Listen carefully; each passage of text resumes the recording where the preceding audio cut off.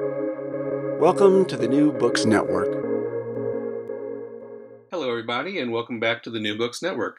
I'm Rob Heaton for New Books in Biblical Studies, where I focus on new and exciting scholarship in New Testament and early Christian studies.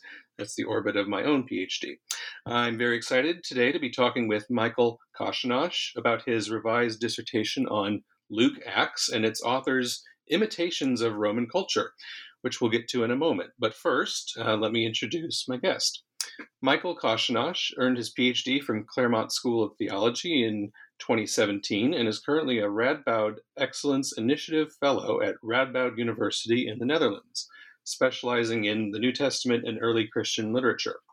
He previously has held teaching and research appointments in both the United States and China. His research interprets, early Christian and Jewish narratives as products of ancient Mediterranean literary production, with a special focus on their use of literary models from Jewish scriptures and classical Greek literature. He has written numerous journal articles and book chapters relating to Luke Acts and other early Christian narratives.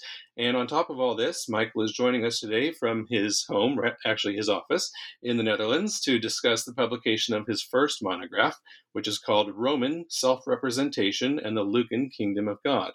And it was published by Lexington Books, an imprint of Rowman and Littlefield, and Fortress Academic in a joint venture.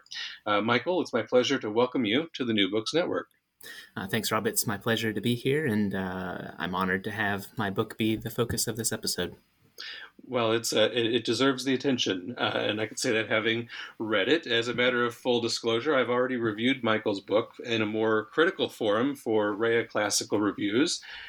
So he comes into this conversation knowing what I think about the book because it's on the record in a formal venue. I'll link to my review within the New Books Network blog post for anyone who's listening if you want to check that out at any point.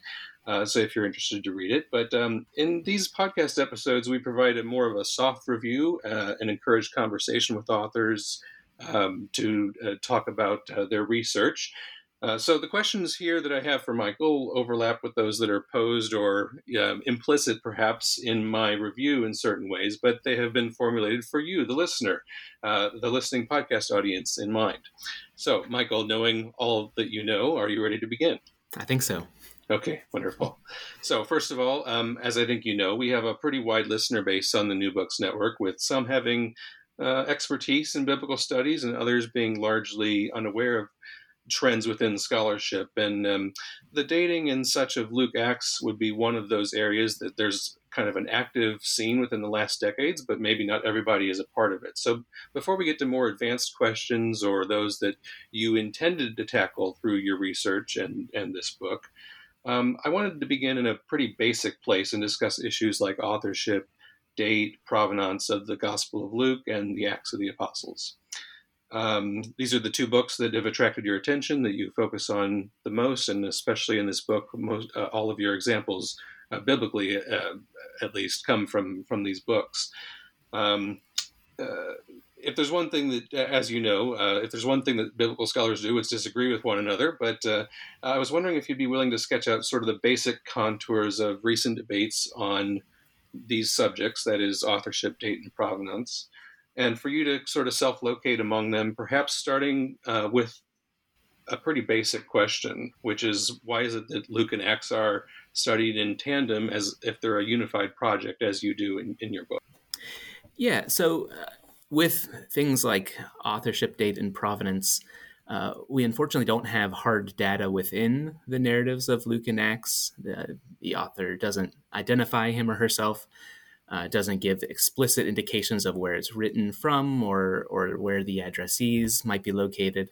It doesn't give any indications like, say, Josephus does, where Josephus says, this was written in the such and such year of such and such reign. And so it's really tradition that has ascribed the same author to both Luke and Acts. And we don't necessarily have to trust that tradition to agree that, these are probably supposed to be read together. One of the more formal elements that moves us in that direction is the prologues in both Luke and Acts that are addressed to someone named Theophilus. But there's more to it than that. For instance, the book of Acts, at least, presents itself in a way that suggests the author wants it to be read with the Gospel of Luke. So, for instance, the way it presents certain ministerial actions, miracles of Peter and Paul, in such a way that it recalls specific episodes from the Gospel of Luke, can tell informed readers that the ministries of Peter and Paul are sort of natural successions of that of Jesus. And in that way, you can draw the conclusion that the author wants you to read this as a sequel to the Gospel of Luke. Going the other way, I think there is also reason to think that the author of the Gospel of Luke had what is in the book of Acts in mind when composing the Gospel of Luke. Specifically, it is the question of Gentiles. So you have in the Gospel of Luke references to the inclusion of Gentiles, of non-Jews, but it doesn't happen within the Gospel of Luke, as opposed to, say, in Matthew and Mark. It's delayed until the Cornelius story in the book of Acts. So I think that in itself is good reason to think that the author of the Gospel of Luke was expecting to write something else. And since what we have is the book of Acts, I think there's a good reason to think that there's a reasonable chance that the same person wrote both of these. And I'm not going to put you on the spot and ask you whether you agree with the Acts Seminar and Richard Purvo and those folks about dating of the book of Acts, at least. But I see many people agreeing with a sort of compromise date in the 80s or 90s for the composition of these two documents, and yet recent scholarship has kind of pushed that date a little bit further out. Where do you stand on those discussions that are going on within scholarship? Yeah, I think of Joseph Fitzmyer as sort of the quintessential representation of that compromise date. And even he in his commentaries, I think he explicitly says there's no evidence supporting like a date of 85. It's a compromise date. I think the strongest evidence we have is so speaking of somebody specifically dating their work, you have Josephus dating Jewish antiquities to the 13th year of the reign of Domitian. So that puts it in the year of 93, 94. And I think there's good reason to think that the author of Acts and also Luke is using Josephus's antiquities as a resource, supplying information and whatnot, that begins but doesn't end with the discussion of Theudas and Judas in Acts 5, with Gamaliel's report about these other rebellions that are reported also in Josephus. So I agree with Purvo and others, especially Steve Mason, who have written on that topic. I think Luke and Acts are both best dated after that, but that just puts them in at least late 90s. So I think I usually say early 2nd century because that's a nice shorthand, but it could have been at the very end of the 1st century in my judgment. Very nice. And, I didn't gather that it was your goal to reassess the date with your work here. But, you can't help but weigh into little things like this when you approach the evidence. My next question for you, Michael, is rather basic. I'm always curious how scholars get interested in the subjects that they choose to tackle for a dissertation, long project, your first major project. How did you become interested in Luke Acts from this sort of academic perspective? It's a little interesting. When I applied to PhD programs, I assumed I would be working on Paul, and probably Paul and Empire. So not far from where I ended up. But I was especially enamored with Brigitte Kahl's book, Galatians Reimagined, which came out just about a year before I started my PhD, and then later Harry Meyer's book, Picturing Paul and Empire, which came out after I was through my coursework, but. That's the sort of thing I thought I would do when I started my doctoral work. But once I decided to go to Claremont for my PhD and I was going to be working with Dennis MacDonald, I told myself I should really acquaint myself with Homer. It was an understatement. And so that summer before I started, I read through the Iliad. It's in translation, the Iliad and the Odyssey. And then I made it maybe like a third or half of the way through the Aeneid before classes started. And then one of the first assignments I had in a class with Dennis on the Book of Acts was to read through the entire Book of Acts. And good student that I was, I did it. And when I got to Acts 9 and read a character named Aeneas, having just read part of the Aeneid, and starting to understand who that character was in mythology, I was struck by that, and that sort of set me on the path that I ended up. So I think it was both my earlier interest in interpreting the New Testament within its Roman imperial context, in combination with the specific context of studying with Dennis MacDonald, that is how I got to where I ended up. Wonderful. And, you certainly do deal with Paul and empire issues in this book. And I can see how working with Dennis probably spurred you on. We'll get to Aeneas and the Aeneid in a little bit. But I guess I can say, even though I haven't written within Luke Acts myself, I do think I've read enough of the scholarship to affirm that growing consensus among critical scholars that it seems to be a later production, later than 85, perhaps into the second decade of the second century. So it becomes imperative, as you do in your book, to inquire into the sources for this author that we call Luke, the sources that he had at his disposal, that he uses, that he manipulates in a certain direction. And for the Gospel of Luke, we happen to know from the other Gospels where he gets much of his material, much, not all, of his material from. But we're in a much more hazy or precarious situation for the Book of Acts, given that the sources for that book, if they existed, have not survived. How have other scholars handled this basic problem before you, including Dennis MacDonald, your Dr. Votter? And how have you proposed that we push beyond them? So in other words, what is your basic thesis here in Roman self-representation and the Lucan kingdom of God? Yeah, so I, at the risk of sounding pedantic, I actually like to differentiate between sources and models, which can be sort of lumped together as sources.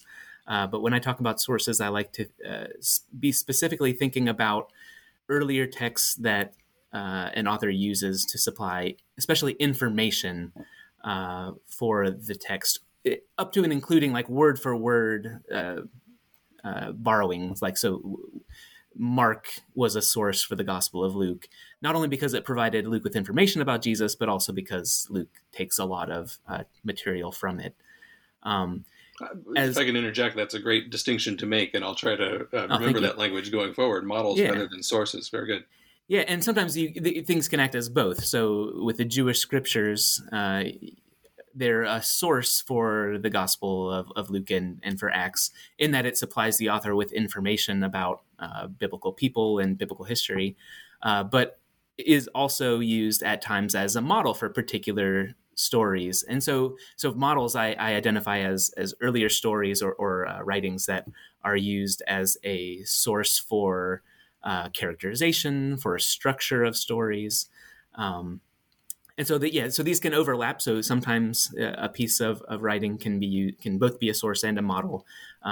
Sometimes it's only as a model, but that's just a little bit of precision I try to add to the discussion.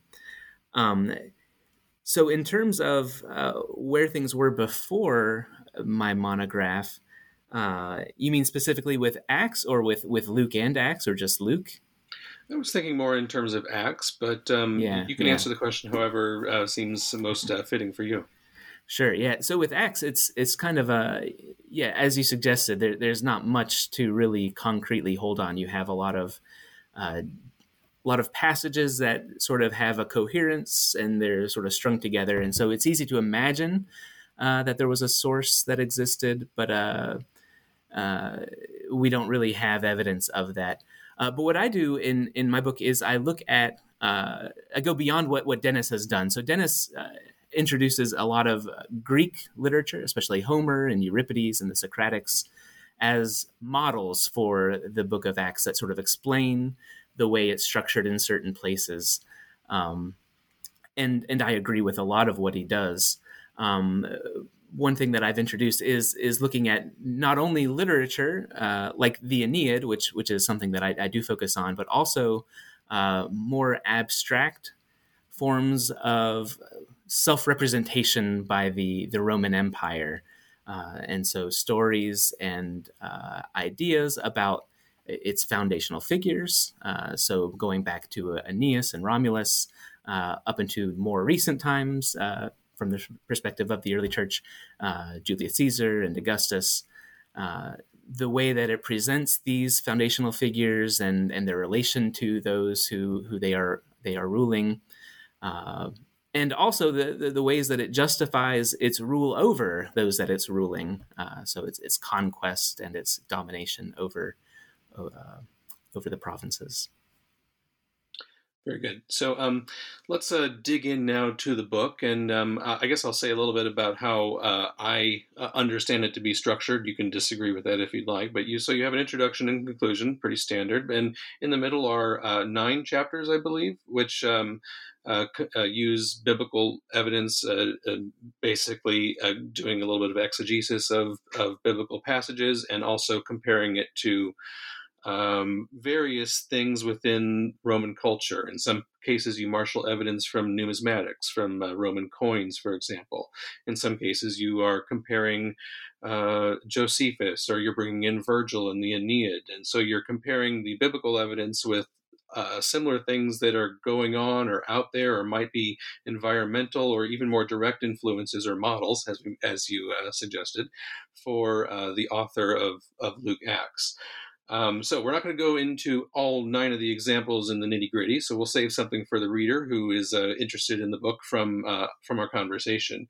But let's say something about some of the examples. So the first few chapters after your introduction deal with depictions of Jesus that are unique to the Gospel of Luke. So even though he does have his sources with Mark and possibly Matthew also, these are depictions of Jesus, or ways that he shapes the story, perhaps, that are unique to the Lucan author. And he does so by comparisons with foundational Roman figures such as Augustus, also known as Octavian, and Romulus.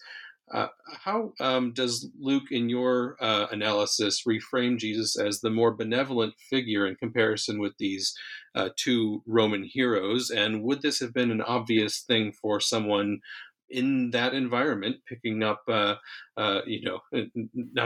picking up or hearing the Gospel of Luke? Mm-hmm. Yeah, so in the 2 chapters that you're asking about, what I try to do is sort of establish a very general understanding of a theme from Roman imperial rule. So especially in the 1 chapter, the way its economy was structured and perceived to be structured by elites and those in the provinces. And in the other chapter, the way that Rome's violence toward those that it conquers, it was represented to them. And so primarily to make the point that these concepts were very diffuse and widely understood and widely perceived and widely more or less agreed upon. And within those contexts, I look at specific examples. On the one hand, I look at the Res Gestae of Augustus, which is the document that Augustus had written up prior to his death to be published upon his death, that goes through what he thinks of as his accomplishments as the emperor. And on the other hand, the specific example of Romulus's ascension, contrasting that with Jesus' ascension. And so with Augustus and the Res Gestae, I compare that with the ministry of Jesus in the Gospel of Luke. And then, as I said, in the next chapter, the ascension of Jesus with the ascension of Romulus. And so Jesus comes out as the superior figure in both of these examples in slight ways. Do you want to walk through one of the 2 examples for us? Yeah. And I'll differentiate. On the one hand, the comparison with the Res Gestae is meant to be more for a comparison's sake. I wouldn't be surprised if the author of Lucan X was aware of the Res Gestae. It was well known. It was parodied by, I believe it was Seneca, and it was imitated by subsequent emperors. So it wouldn't be far fetched to say that the author of Lucan X was aware of the Res Gestae. But I don't make the argument that it is a response specifically to it. So in that case, it's more of a just a cultural comparison. In the next case with the ascensions, I do make the argument that it is the ascension of Romulus that is a model, one of the models for the ascension of Jesus in Acts 1. So with the ascension in Acts 1, actually in both cases, I draw upon the Jewish scriptures as a resource for listeners who might be objecting that the Jewish scriptures, especially the stories of Elijah and Elijah, are more readily apparent and obvious resources for the author of Luke and Acts. I agree, and I do treat them in a way that I think is appropriate. So it's actually in the Gospel of Luke's imitation of and enactment of the ministry of Elijah and Elisha through Jesus that this contrast with Augustus comes through. And then it's through a comparison of the ascension of Jesus with that of Elijah, which I think is one of the other primary model for the ascension in Acts 1. It's through that close comparison that I draw the conclusion that there are some elements in the presentation of Acts 1 that are not accounted for by reference to the Elijah ascension, and that in fact are accounted for by reference to the ascent of Romulus. So, for example, you have a lot of similarities with Elijah in the ascensions, especially with the succession narratives and the conveyance of the spirit that empowered Jesus and Elijah being given to Jesus' disciples and Elisha. But in contrast, Jesus is raised into heaven on a cloud, and Elijah, similarly, but not exactly the same, goes into heaven in a whirlwind. And Jesus has a very kingdom-oriented speech right before he ascends, and Elijah doesn't really have anything similar to that.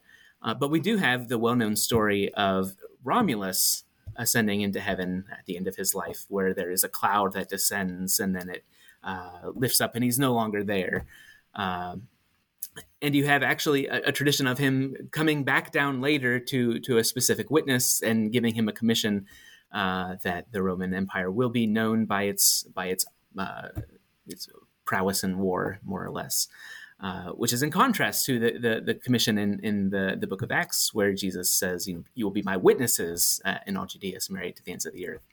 And so for readers who think of them together, there is a contrast between Romulus and through Romulus, the Roman emperors and so forth who follow as violent and as dominating the world through violence, and Jesus who has maybe a similar ambition in terms of reach, but has quite a different means. Like they're going to do similar things, but through the strength of testimony, you might say. Yeah, very nice. One thing that I don't think that I fully appreciated before I read your book was that, even though Romulus is a much, older figure, there are stories that are written sort of afresh about him. Is it by Virgil himself that publishes these in the 2nd century BCE? Or you might jog my memory of when these come about and when he gives this fantastic report to spread his kingdom, as it were. Yeah, you're probably thinking of Livy. Okay, yes, that's right. Mm-hmm. That's right. But so even though Romulus is a much older figure, there are stories that are circulating afresh, perhaps much closer to the time that Luke is picking up the pen and writing the book of Acts. For sure. Let's move on beyond these comparisons to Jesus and turn to some apostolic figures from the book of Acts. So in the remainder of those meaty body chapters where you do some exegesis compared with Roman material, you focus on the turning point of the Book of Acts, which, as you say, is where the Gentile mission is formally initiated through the work of Peter. In Acts chapter 9, for example, Peter performs 2 healings of named individuals before the introduction of the Cornelius episode, which is, commonly thought of as the first Gentile welcomed into the fold. And this allows you to showcase what might be the heart of your mimesis criticism or your appeal to models. And you appeal to Virgil's Aeneid, which is kind of the focus of your book in a certain way. Even for many New Testament scholars, I think the Aeneid prevails in a certain obscurity, and you seem to have a very good handle on it. So I'll ask you a set of questions here that you can respond to. What is the Aeneid, first of all? And what ideological work does the Aeneid do for Roman ideology? How does it relate to the Iliad and the Odyssey of Homer? And finally, you can come to this last perhaps, after all that, what is going on with the healings of Aeneas and Tabitha in Acts? And why have so many scholars missed the parallels that you uncover in these chapters by appeal to the Aeneid? Mm-hmm. Yeah, so the Aeneid is the epic poem written by Virgil. It was finished as we know it toward the end of the 1st century BCE. I think technically it's unfinished in that Virgil wanted to polish it up more, and in fact gave instructions for it to be destroyed upon his death. But those orders were disobeyed, thankfully. And so it's a story of that sets itself within sort of the mythological world of Homer. So that goes to one of the questions you had in there, its relation to the Iliad and the Odyssey. So stepping back, the Iliad is the first book by Homer. We don't have to discuss if Homer existed or anything like that, but it was believed to be by Homer by the time first century or so. So the first book by Homer is about the Trojan War, the clash between the Greeks and the Trojans, because Paris abducted Helen, the wife of Menelaus, and because when Helen chose her suitor, all the other suitors agreed that if somebody abducted her, they would all who were not selected would form a pact and attack the person who abducted her. So when Paris abducts Helen, it triggers the pact among all the different Greek kings, and so they attack Troy. So the Iliad is a story from several years into. It's like, I think it's just like maybe 1 year within the whole 10-year Trojan War, and doesn't include the end even, but it includes the rage of Achilles against the other Greek Agamemnon, but then eventually the death of Hector, the Trojan prince or king, at the hands of Achilles. And that's really the climax is Achilles killing Hector. The sequel, if you will, Homer's second volume is the Odyssey, which was one of several stories we think, but the one that is still extant of the returns of these Greek kings after the Trojan War. This one specifically of Odysseus. And so it tells the stories of his 10-year return back to Ithaca and his reunion with his family.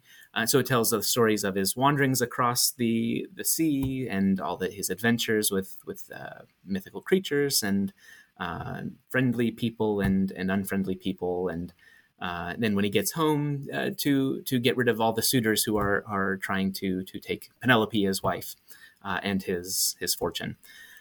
So the Aeneid sets itself within this story world, literally and in terms of genre. So the Aeneid is about Aeneas, who is a Trojan relative, I think a cousin of Hector. And so it tells the story of Aeneas, the Trojan, escaping the ruins of Troy. So it starts after the Greeks have overtaken Troy. And so he and a remnant of Trojans escape. And then Aeneas has a very Odysseus-like travel over the seas and retraces a lot of Odysseus's steps. So readers of the Homer will recognize these. And he makes his way down to Carthage, where he has a tryst with Dido, which we'll talk about. and then eventually makes it to Italy, where you have something that again recalls the Homeric story source material, where he is an outsider who takes somebody's fiance, so it's Lavinia, who's engaged to Turnus, but then she goes with Aeneas, and then there's a battle between these Trojans who have come across the seas and the Latins led by Turnus. And the climax of this story is Aeneas killing Turnus, much like Achilles killed Hector. And amid all of that in the Aeneid, you have a lot of very explicit projections of this ancient time to the modern time. So for them, modern. So first century BCE, the reign of Augustus, where Aeneas recalls Aeneas being the offspring of Aphrodite or Venus in the Latin, and Poseidon. It's Poseidon in the Homeric hymns. I can't remember who makes the promise in the Aeneid, but there's a promise of an eternal kingdom that will start from Aeneas. And so in the Aeneid, it's explicitly identified that Augustus is this descendant, and he is inaugurating this eternal reign that is promised to Aeneas. And so it functions politically in the first century BCE as a form of legitimation. It functions as a way of justifying at this point. So Virgil doesn't invent the idea that the Romans are descendants of Trojans and Aeneas specifically. It's been sort of in the air for a couple hundred years, but it acts as a way of justifying that connection, even though there's no sort of ethnic ancestral connection with the Trojans that we know of. There is nevertheless. I don't think the genealogical records were preserved, unfortunately. Yeah, right. No, not to our satisfaction, I'm sure. But there's nevertheless a mythological justification for connecting Augustus with the Trojans, and specifically Aeneas, with that sort of divine connection, and that especially the divine promise of an eternal empire to follow. So looking back at your questions. Oh, sure. I might bring it up again so that listeners are reminded of where that I went with the set of questions that I posed to you there. That was a great background on the Iliad, the Odyssey, and how the Aeneid connects to it. And I like the idea of sort of it being part of the same cinematic or mythological universe that Virgil latches onto with the Aeneid. My next, where I went with the next questions was about Aeneas and Tabitha in the book of Acts, and why these two names are so significant for you. You go into detail about how Aeneas is not exactly a common name in the East at this time, and so why have the question I asked is why have so many scholars missed the parallels that you uncover in these chapters of Acts to Virgil's work? Mm-hmm. Yeah, so this is with the Aeneas chapter. That was I alluded to it earlier, where that first semester at Claremont, I almost fell out of my chair when I encountered the name Aeneas in the Book of Acts, and so that was sort of what gave birth to what is this chapter and a JBL article before it. So I argue that whatever's going on with the story of Aeneas, Peter healing Aeneas. And, I have nothing really to contribute about how long Aeneas has been a paralytic or anything like that. But I was struck by the fact that Aeneas is named. It's not common for individuals in Lucan Acts who are recipients of healing to be named. And so I review the cases where they are named. And it's always because either the person is clearly known to the audience, like Paul, or their name is significant. So like Eutychus, whose name means lucky, and he falls out a window and survives three-story fall or whatever. So he is lucky. So it's a name that makes sense because of the meaning of the name. And I think most scholars prior and maybe still would suggest that this is a name that was known to a community. and that's why it is retained. But I argue that it is probably more credible. Like maybe that's possible. I don't know. Is maybe more credible to think of it as playing. So it's either retained in the story or added to the story by Luke, the author of Acts, because of the cultural associations with the name Aeneas. And so I argue that those associations are the city of Rome, the Roman Empire, for these reasons, especially the Aeneid, but it predates the Aeneid and is beyond the Aeneid as well. And so if you look at the structure of the book of Acts, a lot of scholars will look to Jesus's commission in Acts 1:8 as a signal for how to read the structure of Acts. So Jesus says, "You will be my witnesses in Judea, Samaria, and to the ends of the earth." And you get a number of summary statements along the way throughout the book of Acts. But only one of them, I think, recalls that earlier commission in 1:8 in terms of geography. And that is Acts 9:31, where the narrator says, the mission is going well and there's success in Judea, Galilee, and Samaria. And I say, well, readers who remember Acts 1:8 would think, well, that's interesting. What about the ends of the earth, the end of the earth? And the very next verse introduces Peter and this person named Aeneas. And so I don't think it's unreasonable to say that for readers who possess this competence of knowing the association of Aeneas with Rome, to draw the conclusion that the direction of the narrative in Acts is going to Rome. And it very much helps that the narrative does end in Rome, as we know.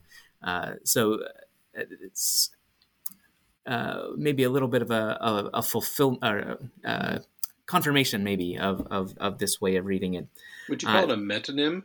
I don't know if you use that language in your book, but it sure seems like Aeneas could be read as a metonym for Rome. That's the word I use. Oh, you did? Okay. That and I'm sure that's where I got like it, literary signpost, right. one or the other. As a metonymy for the Roman Empire. For if sure. that were your only example, that might, people might be able to brush that aside. But you also do the same work with Tabitha, which is a healing that follows shortly thereafter. How is that one related to the narrative of the Aeneid? Yeah. So I argue that. With the Aeneas story, I don't think you need competence, familiarity with Virgil to read the narrative the way that I argue. With the Tabitha passage, you definitely do.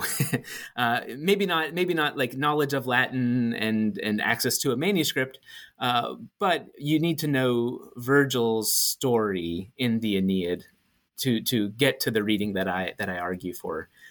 So in the Aeneid, according to Ovid and others, the most popular passage of the Aeneid is Book 4, which is, as I mentioned earlier, Aeneas in Carthage with his encounter with the Carthaginian queen, Dido. And in several places in Book 4, Virgil refers to Dido as a deer, as a wounded deer. You have Dido dreaming of Aeneas, like literally hunting her, and there's sort of repeated theme in the Aeneid of hunting deer. So it makes sense that here again you're thinking of Dido as a deer, and she does end up dead. So she thinks that Aeneas and she are married, but then Aeneas abandons her out of his commitment to establishing Rome, more or less. And in her despair, she kills herself. And so simply, I argue that in the book of Acts, when you have this dead woman, and she's named Tabitha and Dorcas, Tabitha being a transliteration of the Aramaic into Greek, and Dorcas being the Greek word that is the translation of Tabitha.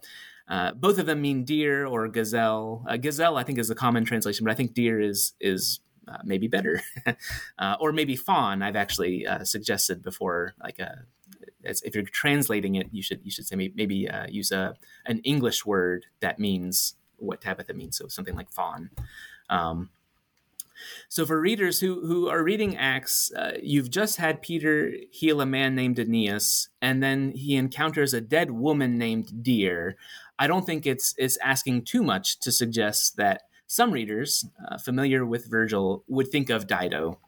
And the context of Dido and the way she, in Virgil, it seems to be a reference to Cleopatra, and can represent what happens to those who stand in the way of fulfilling the destiny of Rome, whether Dido trying to keep Aeneas from going to Italy, or Cleopatra opposing Augustus, who would become Augustus. It seems like a straightforward message of, collateral damage if you get in the way, like your life is expendable. But in the book of Acts, we have this story about the progression of the kingdom of God, with the evocation of the story of Dido. But Peter raises her back to life, which feels like a straightforward reversal of the theme from the Aeneid. So that's what I argue. I've told people in the past that of all of my arguments, I think this extends to everything I've published since this book, this is maybe the most conjectural argument that I make, and I'm fine with that. It doesn't mean I don't think it's credible, and I don't think it's not that I don't think it's correct, but I'm maybe more open here than other places to people not being convinced. I think why haven't people seen this with the Tabitha stuff? It's kind of difficult to get there. You have to expect a lot of competence from a reader to say it's a credible reading of the passage. I don't think it's asking too much competence, obviously, or else I wouldn't be pushing it. With the Aeneas stuff, I'm a little surprised. It's one of those things that it feels like I can't believe nobody has made this argument previously. And there was one article in a very obscure journal that almost sort of suggested something like this, but to my knowledge, that was all. So I'm surprised. I think in part it's attributable to a lack of familiarity with the Aeneid specifically, and Roman mythology generally. And on the other hand, you sort of pair that with a conviction or a likely conviction of scholars that the Aeneid is not an appropriate piece of comparanda. Like there's a categorical disjuncture between the two. It's just not appropriate. So I think that's why this argument hasn't been made before. But the Aeneas one, I'm a little surprised that I had been the first one to propose it. And perhaps also an assumption that, the Aeneid is so far afield from us, and therefore it may well have been just as far afield from the Lukan author's purview as well. There might also be an interest in, accepting Luke Acts as transmitting historical material rather than being willing to lean on models as you have suggested. Let's move to the Cornelius episode that follows this, and that was a great explanation of the Tabitha stuff. I think it's fully reasonable to see how the apostolic band, as they encounter the wounded deer, they wouldn't just leave him behind. They would accept them into the fold. They would revive them and bring them into, the growing kingdom of God, as it were. But when we come to the Cornelius episode that follows, you evaluate this depiction of him kneeling or otherwise showing obeisance in some way to Peter, and this allows you to draw on comparisons with, as I alluded to earlier, numismatic and material evidence where Cornelius's gesture reflects an assumed sort of secondary status that Gentiles might assume themselves to have in comparison to Judeans with respect to the kingdom of God. Therefore, they're not the first ones to be welcomed in, and therefore they have to show their secondary status in some way. How do you argue your case here, and how does Luke similarly negotiate the inclusion of Gentiles in the kingdom that can be compared back to Virgil's Aeneid? Mm-hmm. Yeah, so with the Cornelius prostrating himself at the feet of Peter, I remember there was a moment where this idea occurred to me. I was reading an article about the Cornelius story, but it wasn't about anything like this, but it just gave that description of Cornelius bowing before Peter. and I had the epiphany of, oh my goodness, this is the exact opposite of Judea Capta coins. So, I mean, You might literally, explain what that is for people yeah, who aren't familiar with the image. of course. So Judea Capta coins are not an exceptional coin series among the Roman minting, but there are a lot of coins that celebrate, especially military victories over outside people groups, and one way to do that is to depict like a Roman soldier standing up, or like a pile of armor as a trophy, but it looks very much like a standing soldier. And next to that soldier or pile of armor, a Judean, usually a woman, but not always, bound on the ground in submission. So that speaks to the semiotics of Roman self-representation with respect to the provinces. And so it took me a little while to figure out what exactly to do with that. But then I situated that image within the context and the flow of what happens in Acts 10. You have very clearly a setup about getting what I think Cornelius is the first Gentile in Acts to be incorporated into the kingdom of God. So there's a long sort of setup to that point, and Cornelius comes to Peter comes to the house of Cornelius, I think. When Peter gets there, Cornelius prostrates himself and evokes, for readers who are aware of Judea Capta coins or other types of representation like that, this sort of image of Roman self-representation, this Roman logic of imperialism that says, we will let you be included within the empire, but you are lesser. And so it has Cornelius enacting that almost. So like he's about to be initiated into the kingdom of God, and he enacts this logic that is known to Romans. Like, I am the one who is being initiated into it, and so I am assuming this lower position, the submissive position. And it's a striking reversal because you have here a Judean man standing up and a Roman soldier prostrating himself. But Peter rejects this and says, stand up, I'm also a man. And then goes on to preach to him about God showing no partiality. So talking about the relation of Jews and non-Jews with this Jesus-focused Jewish movement. There is no status disparity between Jews and non-Jews. And this can be read, maybe there are multiple ways this can be read, but I argue that it can be read as not only communicating about the kingdom of God, according to Luke, but also as a critique of the Roman way of doing things, of incorporating outsiders, but only as lesser. So how do I relate that to the Aeneid? So I argue that there's not necessarily specific things pointing to the Aeneid in this passage or elsewhere later in Acts, that is. But I think there are, on the one hand, you have the Aeneas and Dido stuff. So that helps some readers think of the Aeneid. I think later in Acts, you have a lot of circumstantial parallels with the Aeneid. And so maybe we can think back to my review of the storyline of Homer's stories and the way that the Aeneid interjects itself. So the Aeneid is set after the events of the Iliad. In the Iliad, the climax is the death of Hector. And then in the Aeneid, you have a new main character, Aeneas, and not long into it, the protagonist, arguably Hector, of that first earlier story, so Hector from the Iliad, the ghost of Hector appears to Aeneas and tells him to go to Rome, more or less, for imperial purposes. So you have a story set after an earlier story, and the ghost of that, the protagonist of the earlier story appears to the new protagonist and tells him to go to Rome. In the book of Acts, you have a new protagonist, Paul, and this, if we conceptualize Acts as a sequel to the Gospel of Luke, the protagonist of Luke is obviously Jesus, and Jesus is resurrected, so he doesn't have a ghost, he has a resurrected form, and that resurrected form appears to Paul and tells him he has to go to Rome.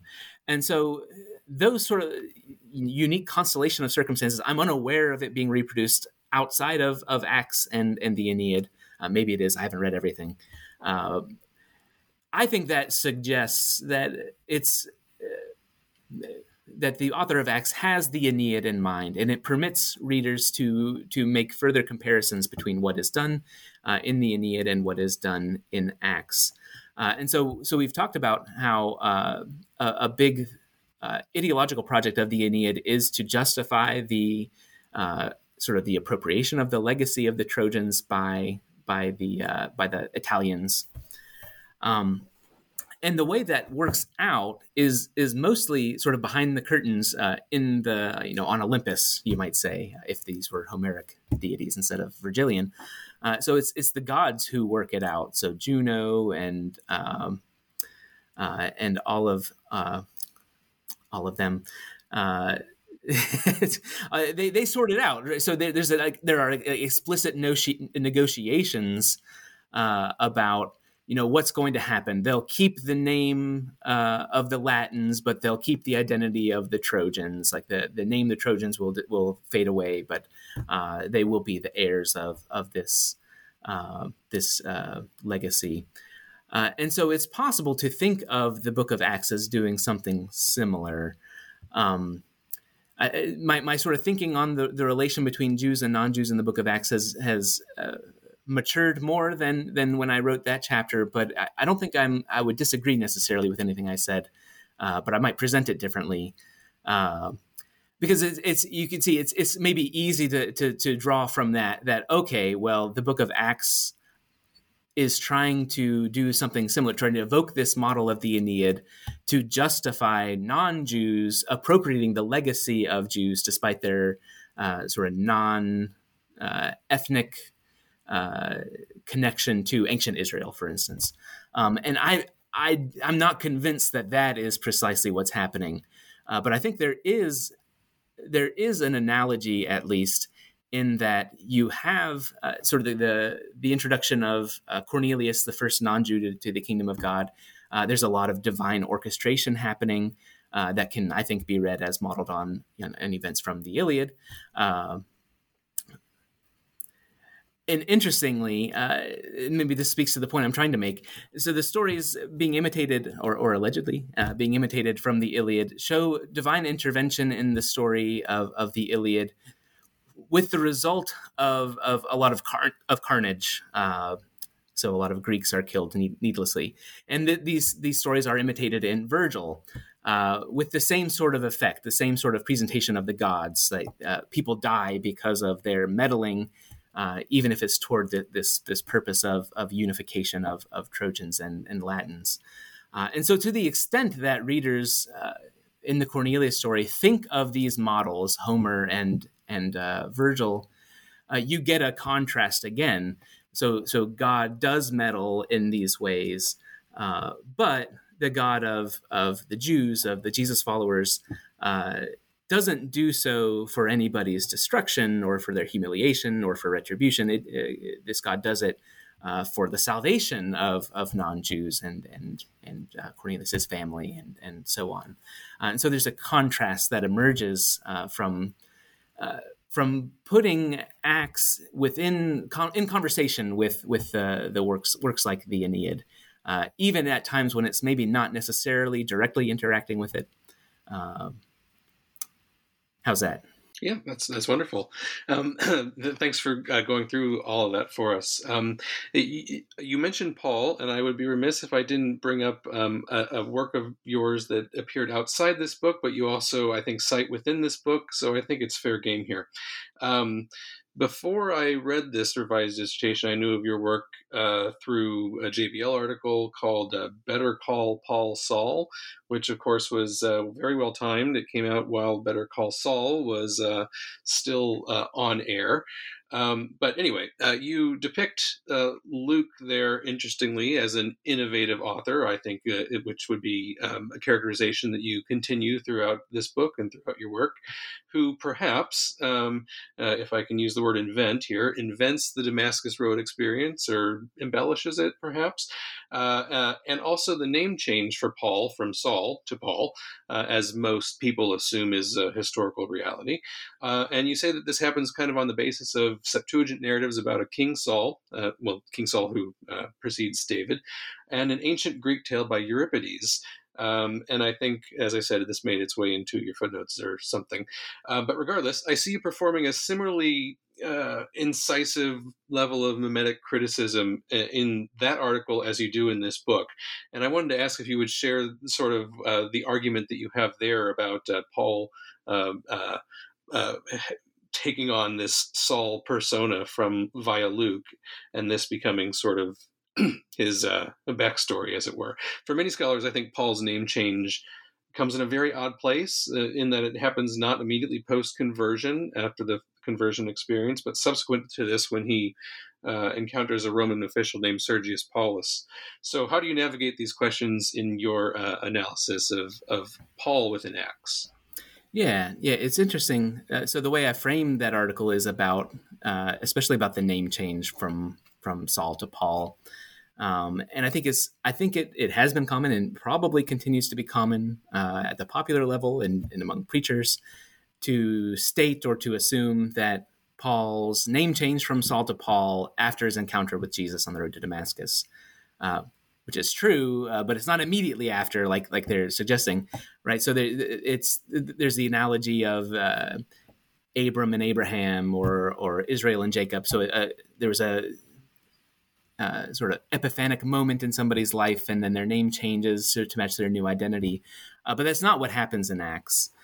So Saul, as he's called, has this Damascus road experience where he's encountered by Jesus. Saul is persecuting the followers of Jesus, and Jesus is, why are you persecuting me? And Saul is blinded, depending on which account in Acts you read, and then is healed, but then becomes a proclaimer of Jesus. He goes on, even though he has the reputation of a persecutor of the church, he proclaims Jesus as the Son of God in Damascus, I think is sort of the end of Acts 9.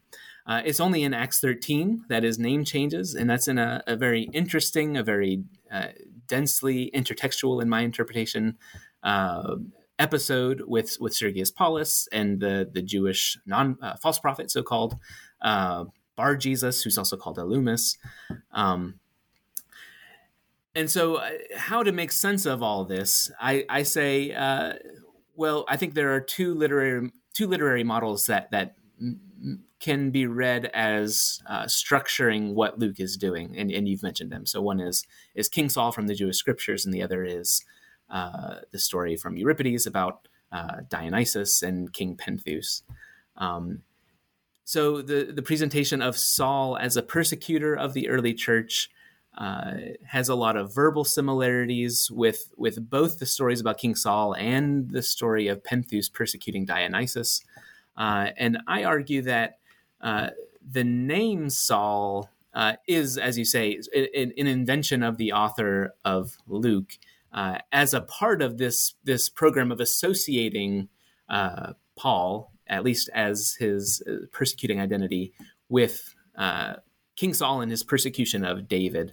And this maybe comes to the fore most clearly when you compare this anomalous saying of Jesus to Saul on the road to Damascus, why are you persecuting me? Which is confusing because he has not been persecuting Jesus. Jesus is not on the scene as Jesus' followers. But Saul does persecute David, and David asks why he's persecuting him. So not exact word for word correspondences, but very, very similar circumstantial correspondences between the two. And so that could be enough to help explain that episode, like Saul of Tarsus is persecuting Jesus just like King Saul persecuted David, especially since Jesus is identified as the son of David.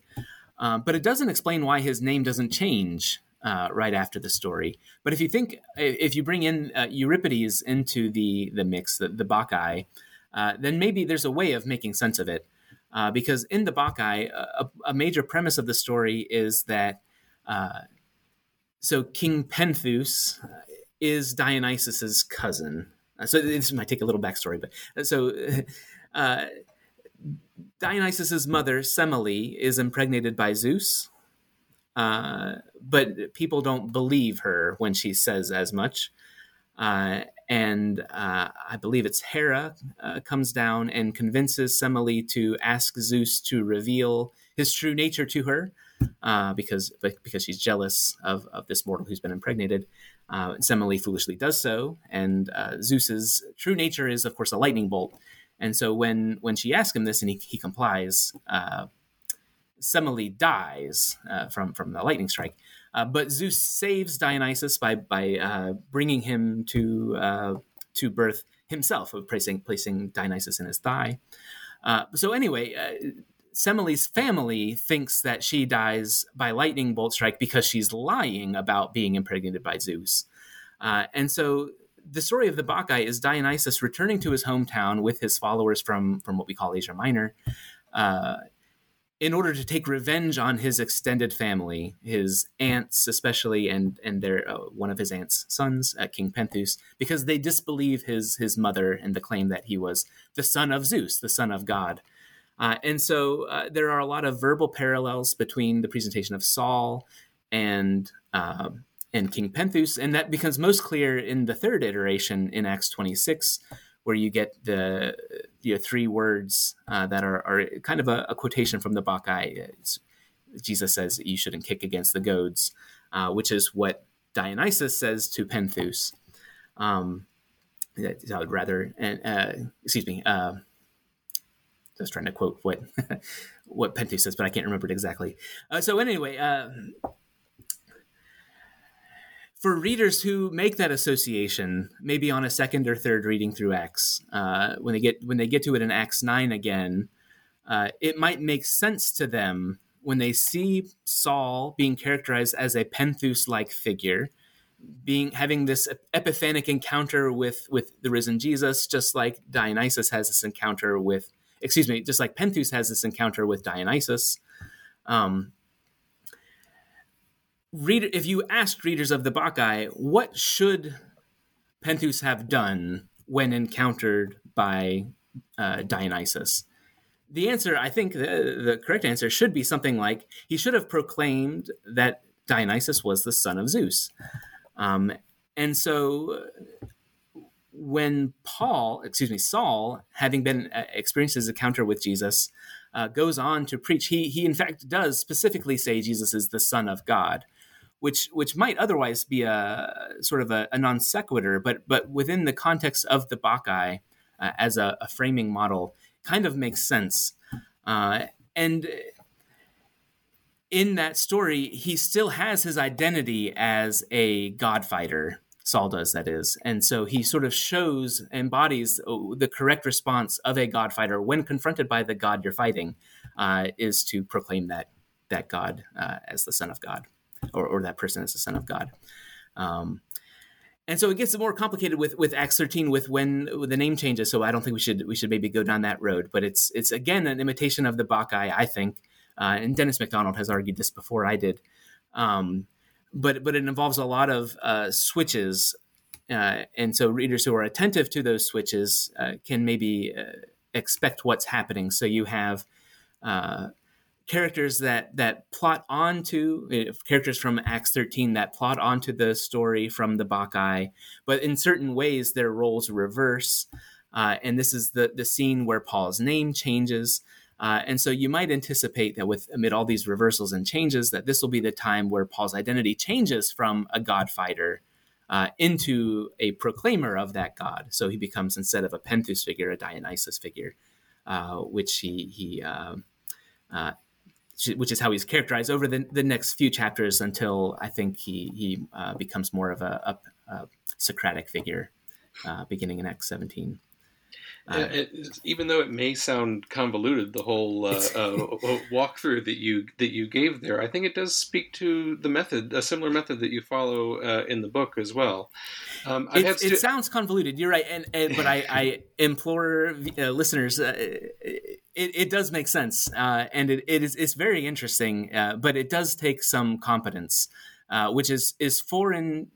It's foreign to us, but it wasn't foreign to a lot of ancient audience members for a writing. Exactly. And the word competence, you say cultural competence several times in the book as well, that it requires a certain competence with ancient stories that are circulating in the ways of reversal and mimesis, as it's put.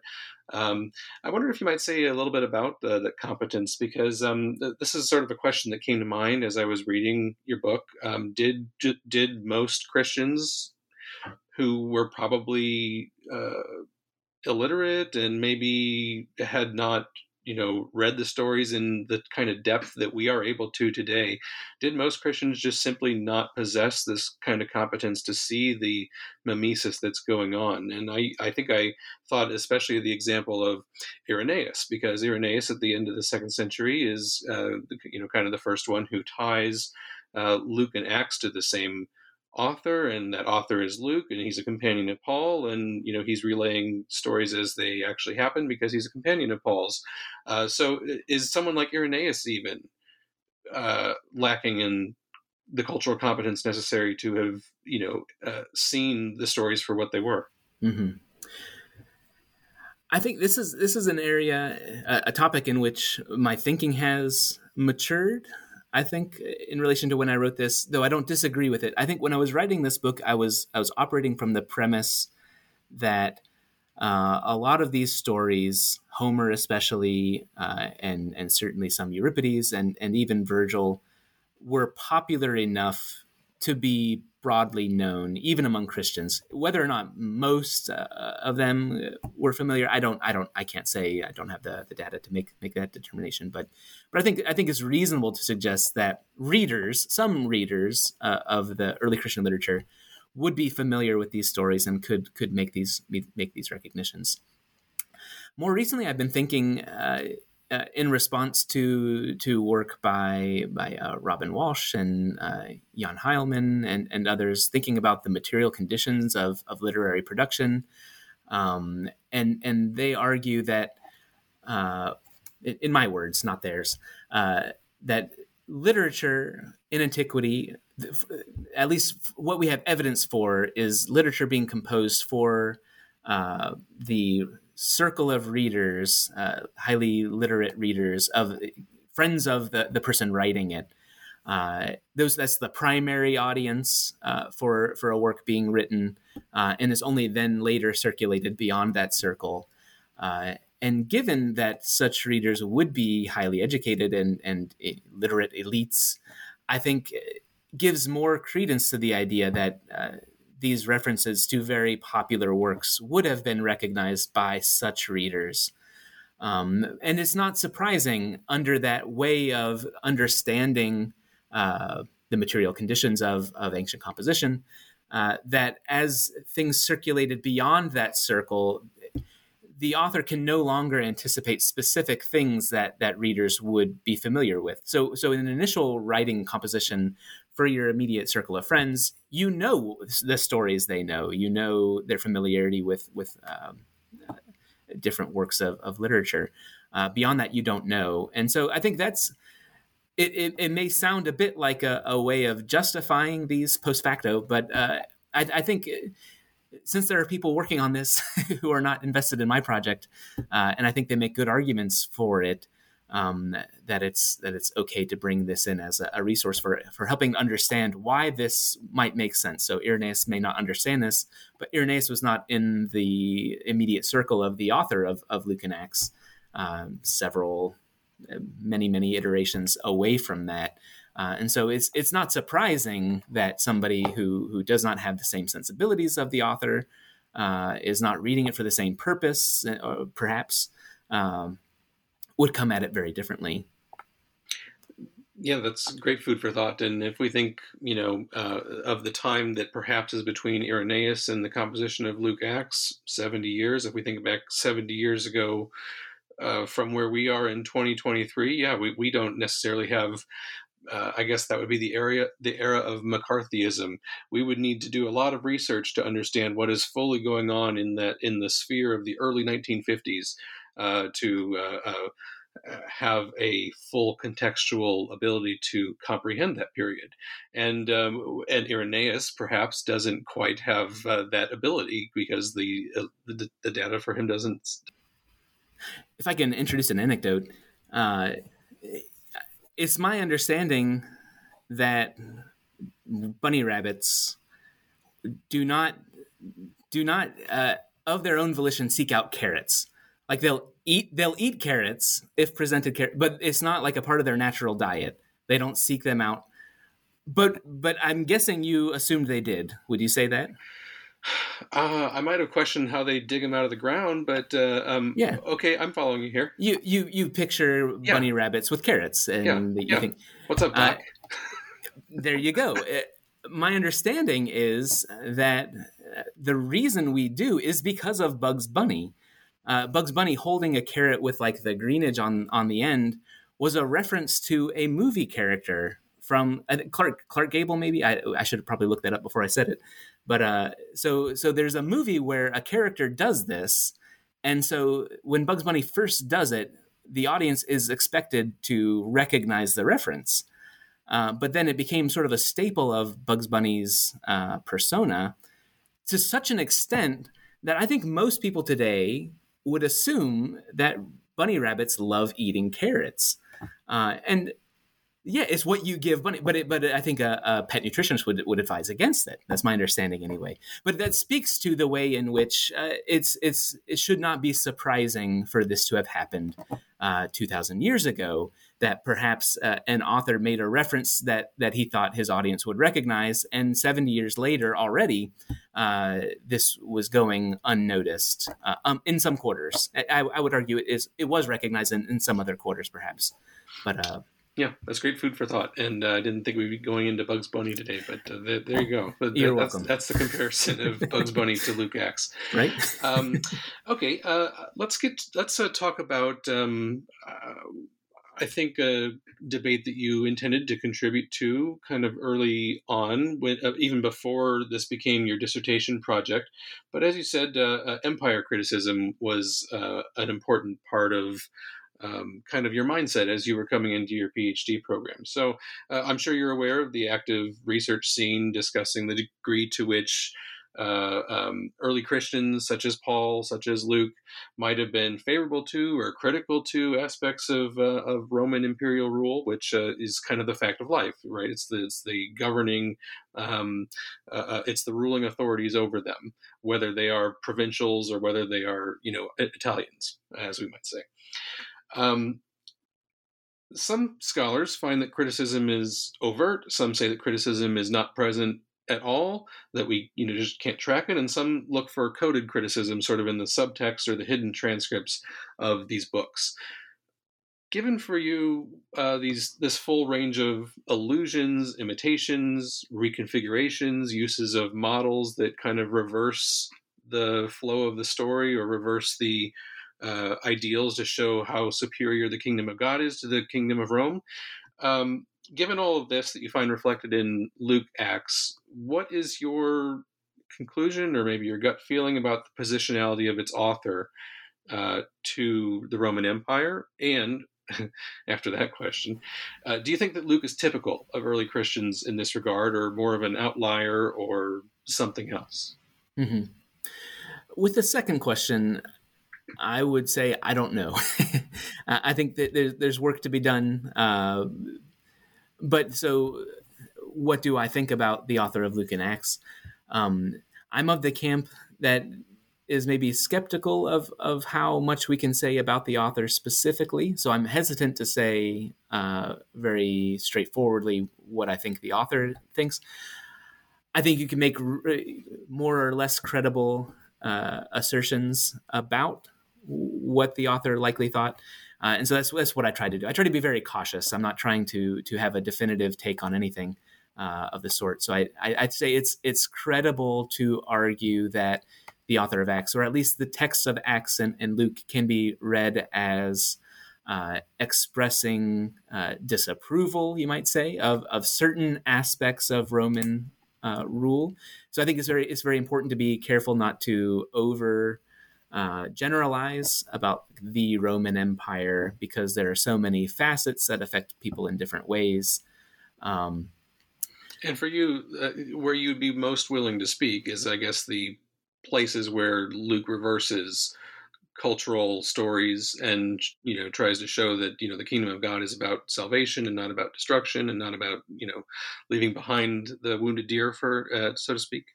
Yeah. So issues of imperial violence and imperial extraction. I mean, again, I don't want to overstate the extent to which the author disagrees or disapproves of these aspects of Roman rule, but I think there are ways in which disapproval can be detected within the text. And not everything I do in this book is about looking for disapproval of Roman rule. So there's a section on comparing the birth of Jesus with the birth of Augustus and their lineages, and I don't think there's any inherent disapproval involved. In fact, it seems to be the author of Luke calling to mind this sort of cultural repertoire that the audience would know about, and saying, "Hey, think of that when you think about Jesus." And so there's maybe competition involved, but not necessarily disapproval. And so it's a mixed bag. It's a mixed bag from my study alone. So not to mention the studies of others when it comes to the posture toward Roman rule. I guess maybe a follow-up question that relates to implications of the kind of mimetic criticism or leaning on models as you have pursued here. I must pose the question of historicity of Luke Acts within all this. So by most estimations, he is sequentially the third evangelist that comes along, second or third generation Christian. He kind of admits as much in that prologue of the gospel. Acts is becoming recognized increasingly as a late coming book, perhaps second century. And by your analysis, Luke develops many of his characteristic narratives from these reconfigurations of existing environmental influences, or works that he's intimately familiar with, like the Aeneid, perhaps. And yet, there's a pretty widespread tendency in New Testament scholarship, I think, in certain quarters, to continue approaching Acts as historiography, as a relatively historical material for us to dig into. So given the source criticism and mimetic criticism that you pursue, what remains of you, for you, of the portrait of Acts as historically accurate? And is there any method for approaching these questions that you might advise among New Testament scholars who do not specialize in Luke Acts as you do? Yeah, in terms of advice, I would recommend caution. So I don't think I take a stance in the book on historicity of Acts, or even like implications of genre, or implications for the genre and subsequently for historicity. In part because it's not clear to me that there are straightforward implications. And maybe there are people from certain camps that would see straightforward implications, and I would probably agree with the implications they're thinking of. But right, so I definitely think of the book of Gospel of Luke and the book of Acts as fictionalized. I don't typically call them fiction, because I think that's maybe a bit too attention grabby. I'm not sure. I'm not opposed to it, just because. But so when you talk about historiography in antiquity, it's all fictionalized, and so even if you say like the best genre for the Book of Acts is historiography, which is not my opinion, but as people I respect take that position. Even so, you're not getting rid of the possibility of fictionalization. It's just what it involved in the ancient world. And so, I mean, I guess there are segments of our guild that will use the Book of Acts as kind of a historical source book. Maybe especially Pauline scholars would try to use the Book of Acts as a guidepost. Some, not all. No, certainly not all, but some. And that is something that more baffles me than anything. But so maybe one point I was wanting to make was, insofar as I say that it doesn't have a necessary implication for the historicity, is you can have an event that really happened, and it could be presented in such a way that it recalls a model of a story where something similar happens. And that doesn't tell you one thing or the other about that story actually happening. It does tell you, I think it has strong implications about the details of that story, the presentation of that story, but it doesn't tell you about the story itself. So, for instance, the killing of John the Baptist in the Gospel of Mark. So Dennis MacDonald has argued that that's modeled off of, I think it's the story of Clytemnestra killing Agamemnon, but I could be wrong. I didn't look that up beforehand. The fact that let's say he's correct, whatever it is he argues, let's say he's correct, that doesn't mean that John the Baptist was not killed by a Herodian. We know that is true because Josephus talks about it. So there's external sources that attest to that event happening, even if not the details. And so I'm not ready to say that about a lot of things in the Book of Acts that there could not be some other external attestation that tells us that something actually happened. I just think we don't have the data. So I think it's much better to focus on what we can say with confidence, and that's looking more at the literary meanings, not trying to peer behind the text at the history of the early church. I guess I'm kind of skeptical about how well that could be accomplished, but I think much more fruitfully you can look at what the narrative seems to be trying to accomplish literarily. Sure, and in some cases imitate, as you have suggested. Okay, so you do have an interesting way of bookending your the meat of your revised dissertation. Both in the introduction and conclusion, you just to honor the perspective that you have here and say that I actually agree with the counter-imperial critiques that you put forth. You appeal to sort of American discourse after 9/11, which is something that, making an assumption about your age, we both sort of grew up with around the time of high school, and the way that Scripture was used to support imperial violence, without an acknowledgement that the founder of Christianity himself was a victim of imperial violence, as it were. And I think you want to suggest that maybe there are some double standards or blind spots in our cultural psyche, perhaps, or our cultural religiosity. Can you say more about your investment in this counter-imperial criticism of the New Testament? And is this kind of a pre-existing influence for you? Was it born out of your investiture in Luke Acts? And why does it resonate so much for you that you bookend your monograph here with it? Yeah. I'm afraid there's not a great answer. Oh, okay. But on the one hand, I will say that I think I was struck because the introduction and conclusion you're talking about were not a part of the dissertation. So that was a part of turning it into a book.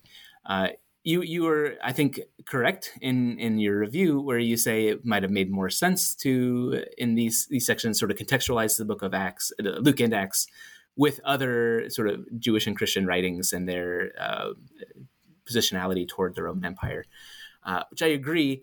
I think part of the reason that didn't occur to me was because I haven't really seen a lot that was comparable that would have been helpful to frame it that way.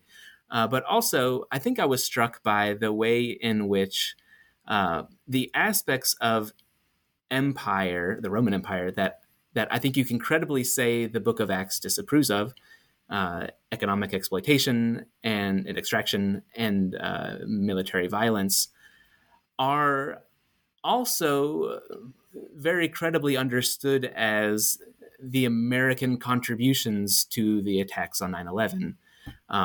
So it's not just that. It's not to say that Americans are to blame for 9/11, but maybe it is to say that with a different foreign policy, 9/11 wouldn't have happened. So I was struck by those similarities, and that might have been what prompted me to think about that. And so at the beginning, I do talk about sort of the idea of using the Bible as a resource for thinking about modern events. And so look to Falwell and the 700 Club in the wake of 9/11, and then other responses to 9/11. So what I argue in the conclusion is that there are ways in which the readings of Luke and Acts that I argue for can be credibly used to think about modern situations. So if you want to use the Luke or Acts to argue against, so for instance, military violence, it would be more credible if you do so by appealing to a passage that in its historical context is credibly understood as disapproving of military violence. And so in some sense, it was just a thought experiment for thinking about how you can credibly use the Bible today for thinking about modern events, coinciding with my own sort of development in political thinking. And so I'm sure that was a part of wanting to think through these things. Excellent, Michael. Well, thank you so much for your time today for this long conversation about your book and your other work that you have been doing both before and since. And I'm excited to see what you come up with next. As I say in the review, I think you've broken new ground on Luke Acts. You've gone further than other scholars have before in the source criticism. And I'm just curious what you're working on now or where your work is heading next. Yeah, so since finishing the book, I've mostly been focusing on writing a series of articles on different narratives from the ancient world, Jewish and Christian, and their use of literary models as a way for dealing with different themes and topics. And so, but the project I'm working on now, the big project when I'm not working on little projects instead, is a book where I talk about the topic of Gentile inclusion in the Book of Acts. So it's meant to complement the studies that look at the explicit things like the appeals to Scripture in Acts 15 at the Jerusalem Council, where there's an explicit reasoning about including non-Jews. And so in this project, I'm looking at the literary models and the way that the author of Acts can be understood as using readers' familiarity with popular stories from the Jewish scriptures and classical Greek literature as a way of encouraging them to adhere to the author's position regarding non-Jewish inclusion, that is permissible under certain circumstances, and also to stigmatize people who disagree with that assessment. So, for instance, since we've talked about the Bacchae, by associating people who oppose the inclusion of non-Jews with penthus. And so those who recognize what's going on there presumably would not want to be associated with penthus. And so that sort of stigma might act as a part of the persuasion of the Book of Acts. Excellent. Well, I look forward to it very much. And it seems like a natural progression from the work that you have done on your dissertation and its revision here in this book. So thank you, Michael Kochenash, for your time today, for your work on Luke Acts, and for being our guest on the New Books Network. Hey, thank you so much, Rob. Again, Dr. Kochenash's book is Roman Self-Representation and the Lucan Kingdom of God, and it's available now from Lexington Books and Fortress Academic, wherever quality books are sold. I've been Rob Heaton, your host in New Testament and Early Christian Studies for New Books and Biblical Studies, and I'll be with you again on your next download. But in the meantime, never stop questioning. Thank you. Bye-bye.